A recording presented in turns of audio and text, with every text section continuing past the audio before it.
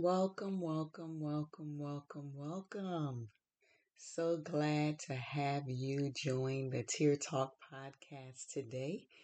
I am excited about today's topic because it's a phrase that I have been using for so many years. I don't even know when I started it, but I'm always talking about the power of the pen. And it's interesting because I actually made a decision this week that I'm going to do a webinar on the power of the pen come November, but we'll talk about that a little more later.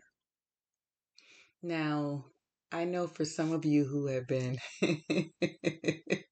listening to this podcast, you're probably like, I have never met somebody who loved writing as much as this young lady on Tier Talk. And believe you me, you're not the only one who thinks that way. But I have found so much power in and through my pen. Now, today I'm going to share a unique side of the power of the pen. There's so many facets to this, but I'm going to talk about the facet that my webinar will be about, and it's going to be the power of the pen for grief and for healing. And as I was thinking about this podcast today, I was reminded of how I have used my pen in so many ways, but one of the greatest ways for me is as a memorial and as a place of being able to honor people.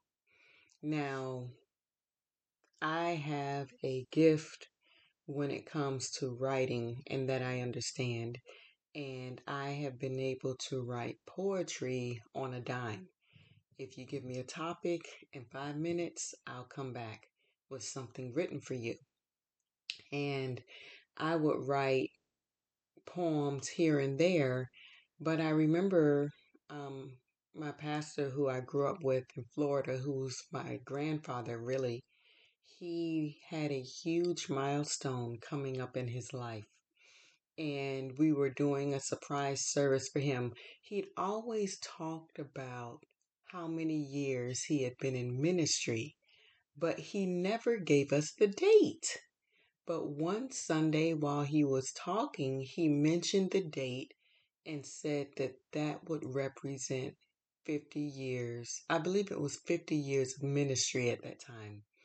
And once we heard it, it's like, okay, we have to put something in place. We have to plan something for him and surprise him. And my parents and I were part of the planning committee, and my dad was like, we need to have a poem. And it was an interesting situation in trying to get that done. But my dad came home and he was like, Shani, I want you to write the poem. And I was like, okay, give me the title.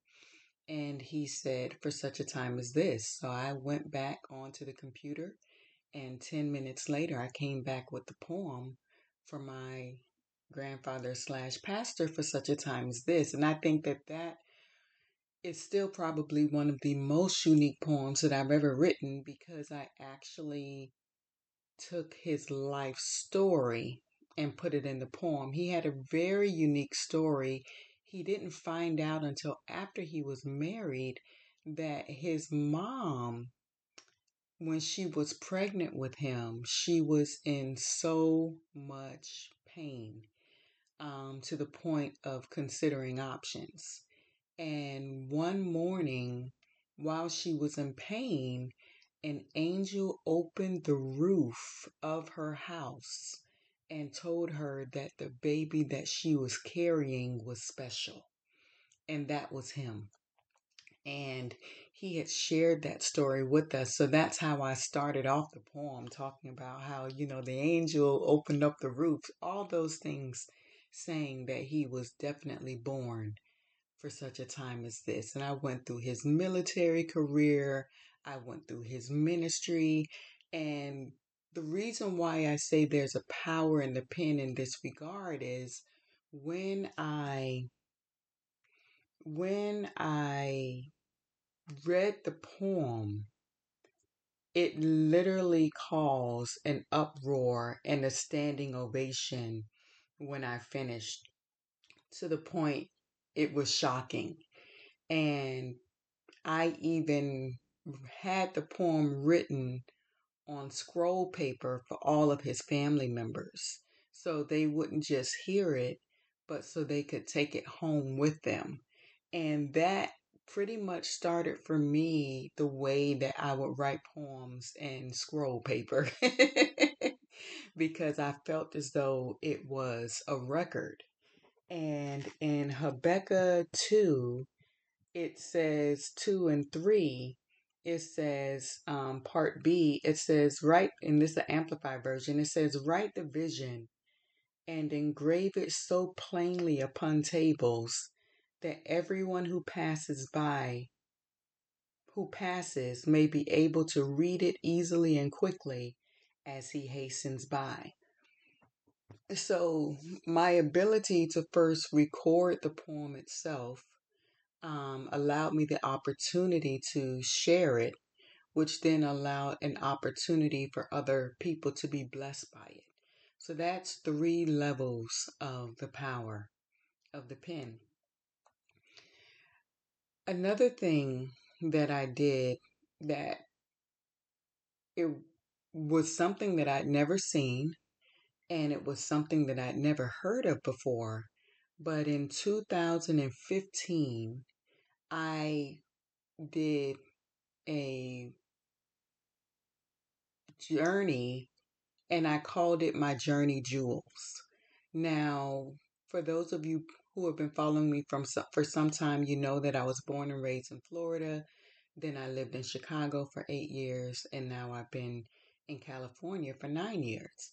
And I have had people come in and out of my life who have been blessings that are immeasurable, and they have poured into me. They have helped me through my healing journey. They have been so pivotal at different aspects of my life and my journey to where I felt as though I needed to honor people. And my birthday is on November 22nd. So from November 1st to November 22nd, every day for 22 days, I honored a different person. And I called them my journey jewels. And I had no idea that in from 2016 to 2021 that I would lose 5 of those jewels. So when I talk about the power of the pen, my willingness to honor through my words allowed those who are no longer with me to have heard my heart concerning them in a very unique way without it being a birthday, without it being an anniversary, without it being a special moment for them. It was me using my pen in a very unique but powerful way to honor those who have been instrumental in my life. And I had it all listed out, all the names for 22 days. I had pictures to match each dedication that I wrote. And I had people who started to look forward to it because at first, the first few days, it's like, okay, this is really nice. Like, how long is this going to go for? And for 22 days, of course, I honored my parents first. I honored my leaders. I honored my godparents. I honored women who have been like a big sister to me. I honored people who in ministry had poured into me. And some of the people I honored, I hadn't spoken to in years.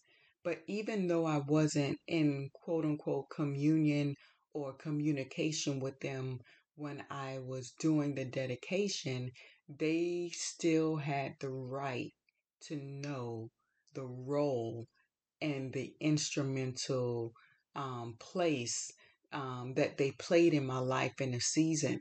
I think that that's another power of the pen is that it timestamps things and it allows things to be established Even if you're no longer in communication with people, you can still write something that establishes that they played a part and they played a role and they were instrumental, and that you're thankful and that you're grateful. And I also have used my pen in a powerful way, because when for the five journey jewels that I had that have now passed away, when I would have conversation with them on the phone, I would always be taking notes. And it's funny because I would have all these sheets of paper like all over my bed. Whenever I would see their name pop up on the phone, I would look for a pen or a notepad. I really hated driving when they were on the phone with me because I couldn't take notes. And that is so instrumental, excuse me, and so beautiful for me, because I was able to record their words. I was able to record their heart. I was able to record their prayers. I was able to record their thoughts concerning me. And though they are no longer in the earth, their words are still here with me. Their thoughts are still here with me. Their prayers are still here with me. I don't know if I've said this on any of the podcasts, but I started journaling seriously in 2005. That's when I started. And around 2006 is when it became a daily practice for me. So my whole life is recorded from 2006 up to present day. So I have the words, the prayers, the thoughts of those who are no longer here. I have it written, and those words are still alive and they're still active. If I pulled out my 2009 journal right now and I saw the names, I would not only when I read it, I would not only see it, but I would hear it in their voice. And sometimes I would even remember when that took place. And the five journey jewels that are no longer here with me. The first one, her name is Prophet Cheryl Unger. And what I loved about Prophet Cheryl Unger is she was such an encourager. And I remember that every time we would talk, she would say, "MaShani, you're going to live a Habakkuk 1 and 5 life. God's going to work a work in your day that you wouldn't believe, though it be told to you." And she would quote that verse consistently. And she was just such a jewel. She was very refined. She was very polished.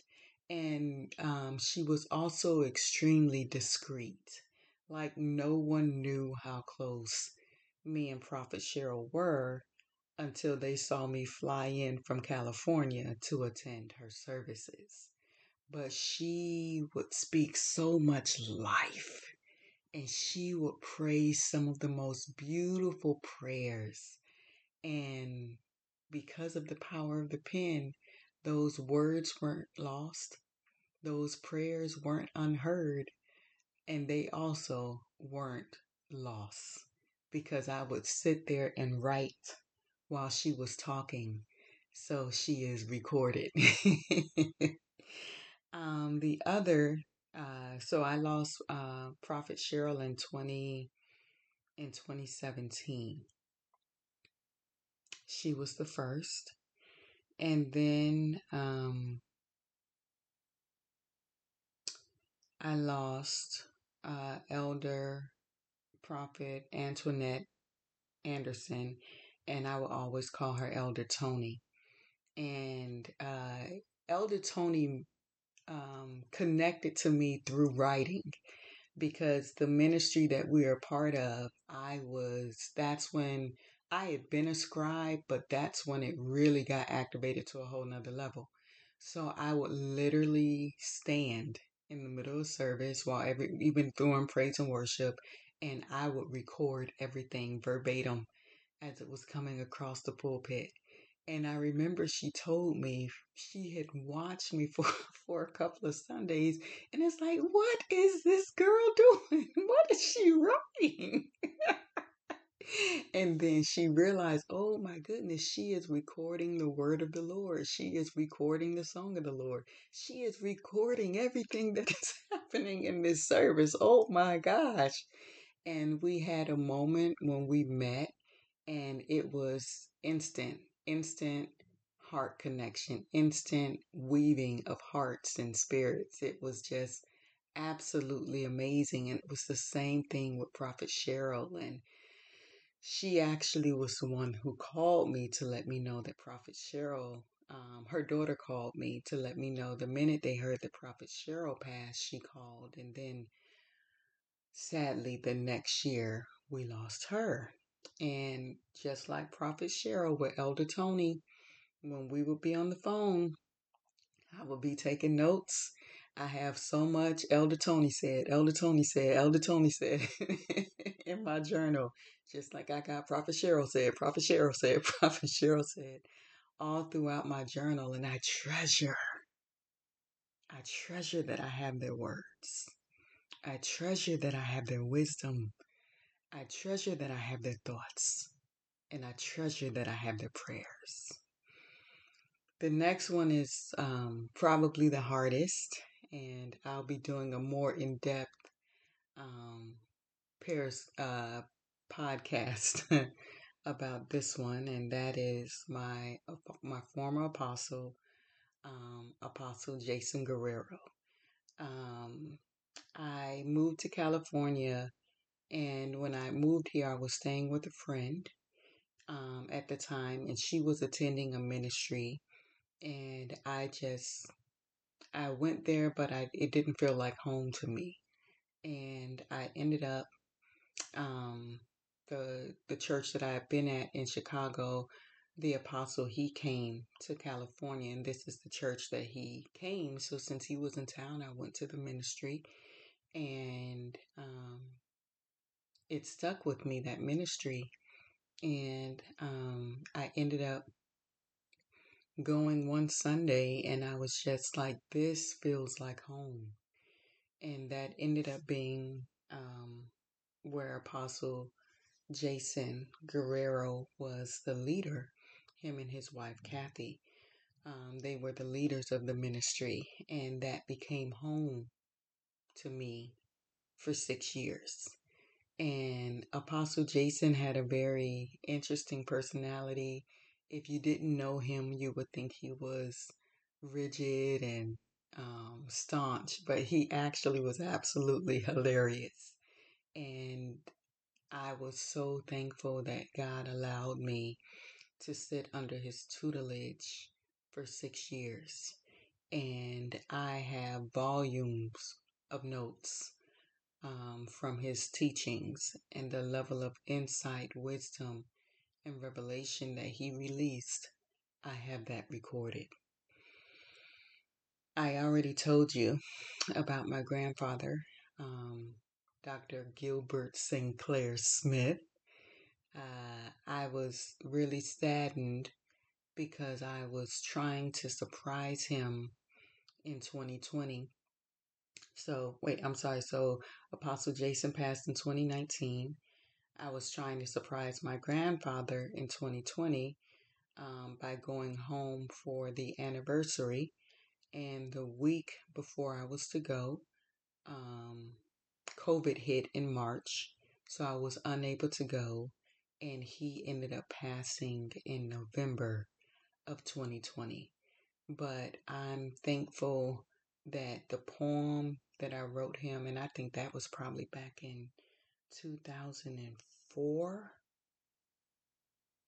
Yeah, that had to have been back in 2003, 2004 when I wrote that poem.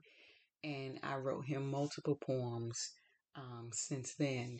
So I was able to record my thoughts concerning him and have that established. In this year, 2021, I lost my godmother. And my godmother was one of my biggest cheerleaders and biggest supporters. And she was also the reason why I was trying to get home in 2020 because I really wanted to see her. And my godmother, I remember one time she was also such an encourager. I remember one time I was having to make a hard decision and it was really, really hard and I was in a really, really low place. And I'll never forget me and my godmother, we got to going back and forth and we had testimony service. And by the time we were done, both of us was lit aflame. And I have so many journal entries. My godmother, Sister Howell, Sister Howell, Sister Howell said, Sister Howell said, because she was always an encourager to me.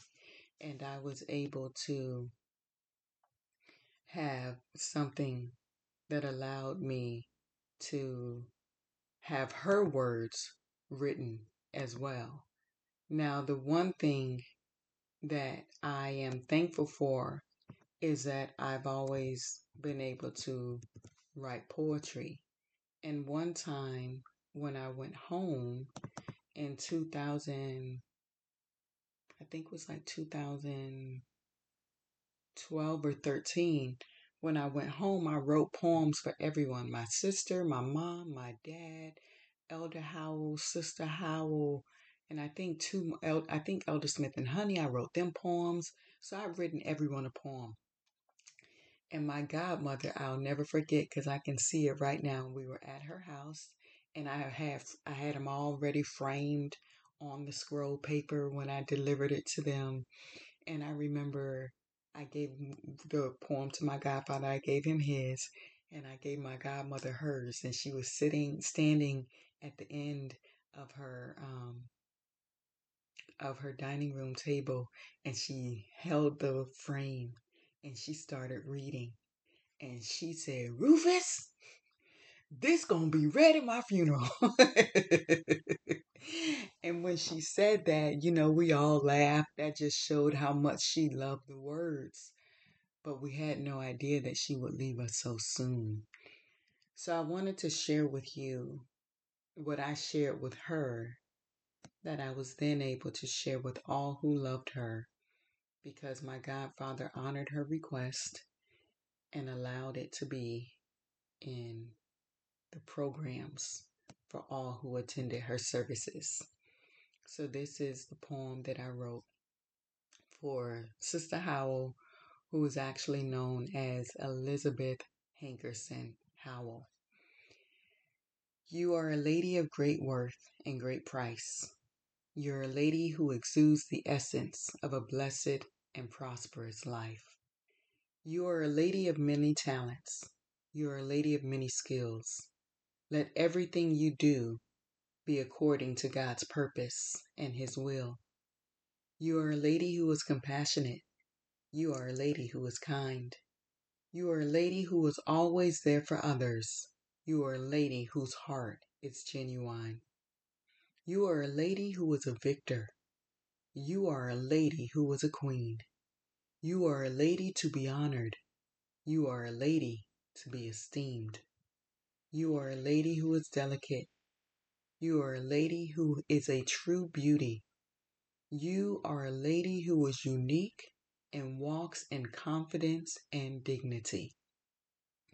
You are a lady with a mighty call. You are a lady with a powerful gift.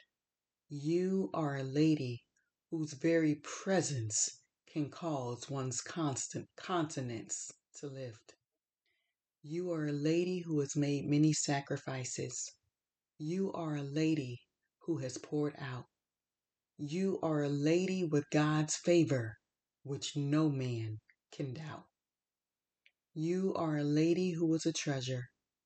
You are a lady who is a jewel. You are a lady who is fit for the Master's use. You are his tool. You are a lady full of wisdom. You are a lady full of love. You are a lady in whom God is pleased. You are one of his beloved. You are a lady who is sincere. You are a lady who is true. You are a lady who gives her all in everything you say and everything you do. You are a lady who is a sister. You are a lady who is a friend. You are a lady who on which I have come to love and depend. So I pray that this Tear Talk has blessed you and allowed you to see just one perspective of the power of the pen. And I pray that the next time that you see that an episode is live, that you choose to press play.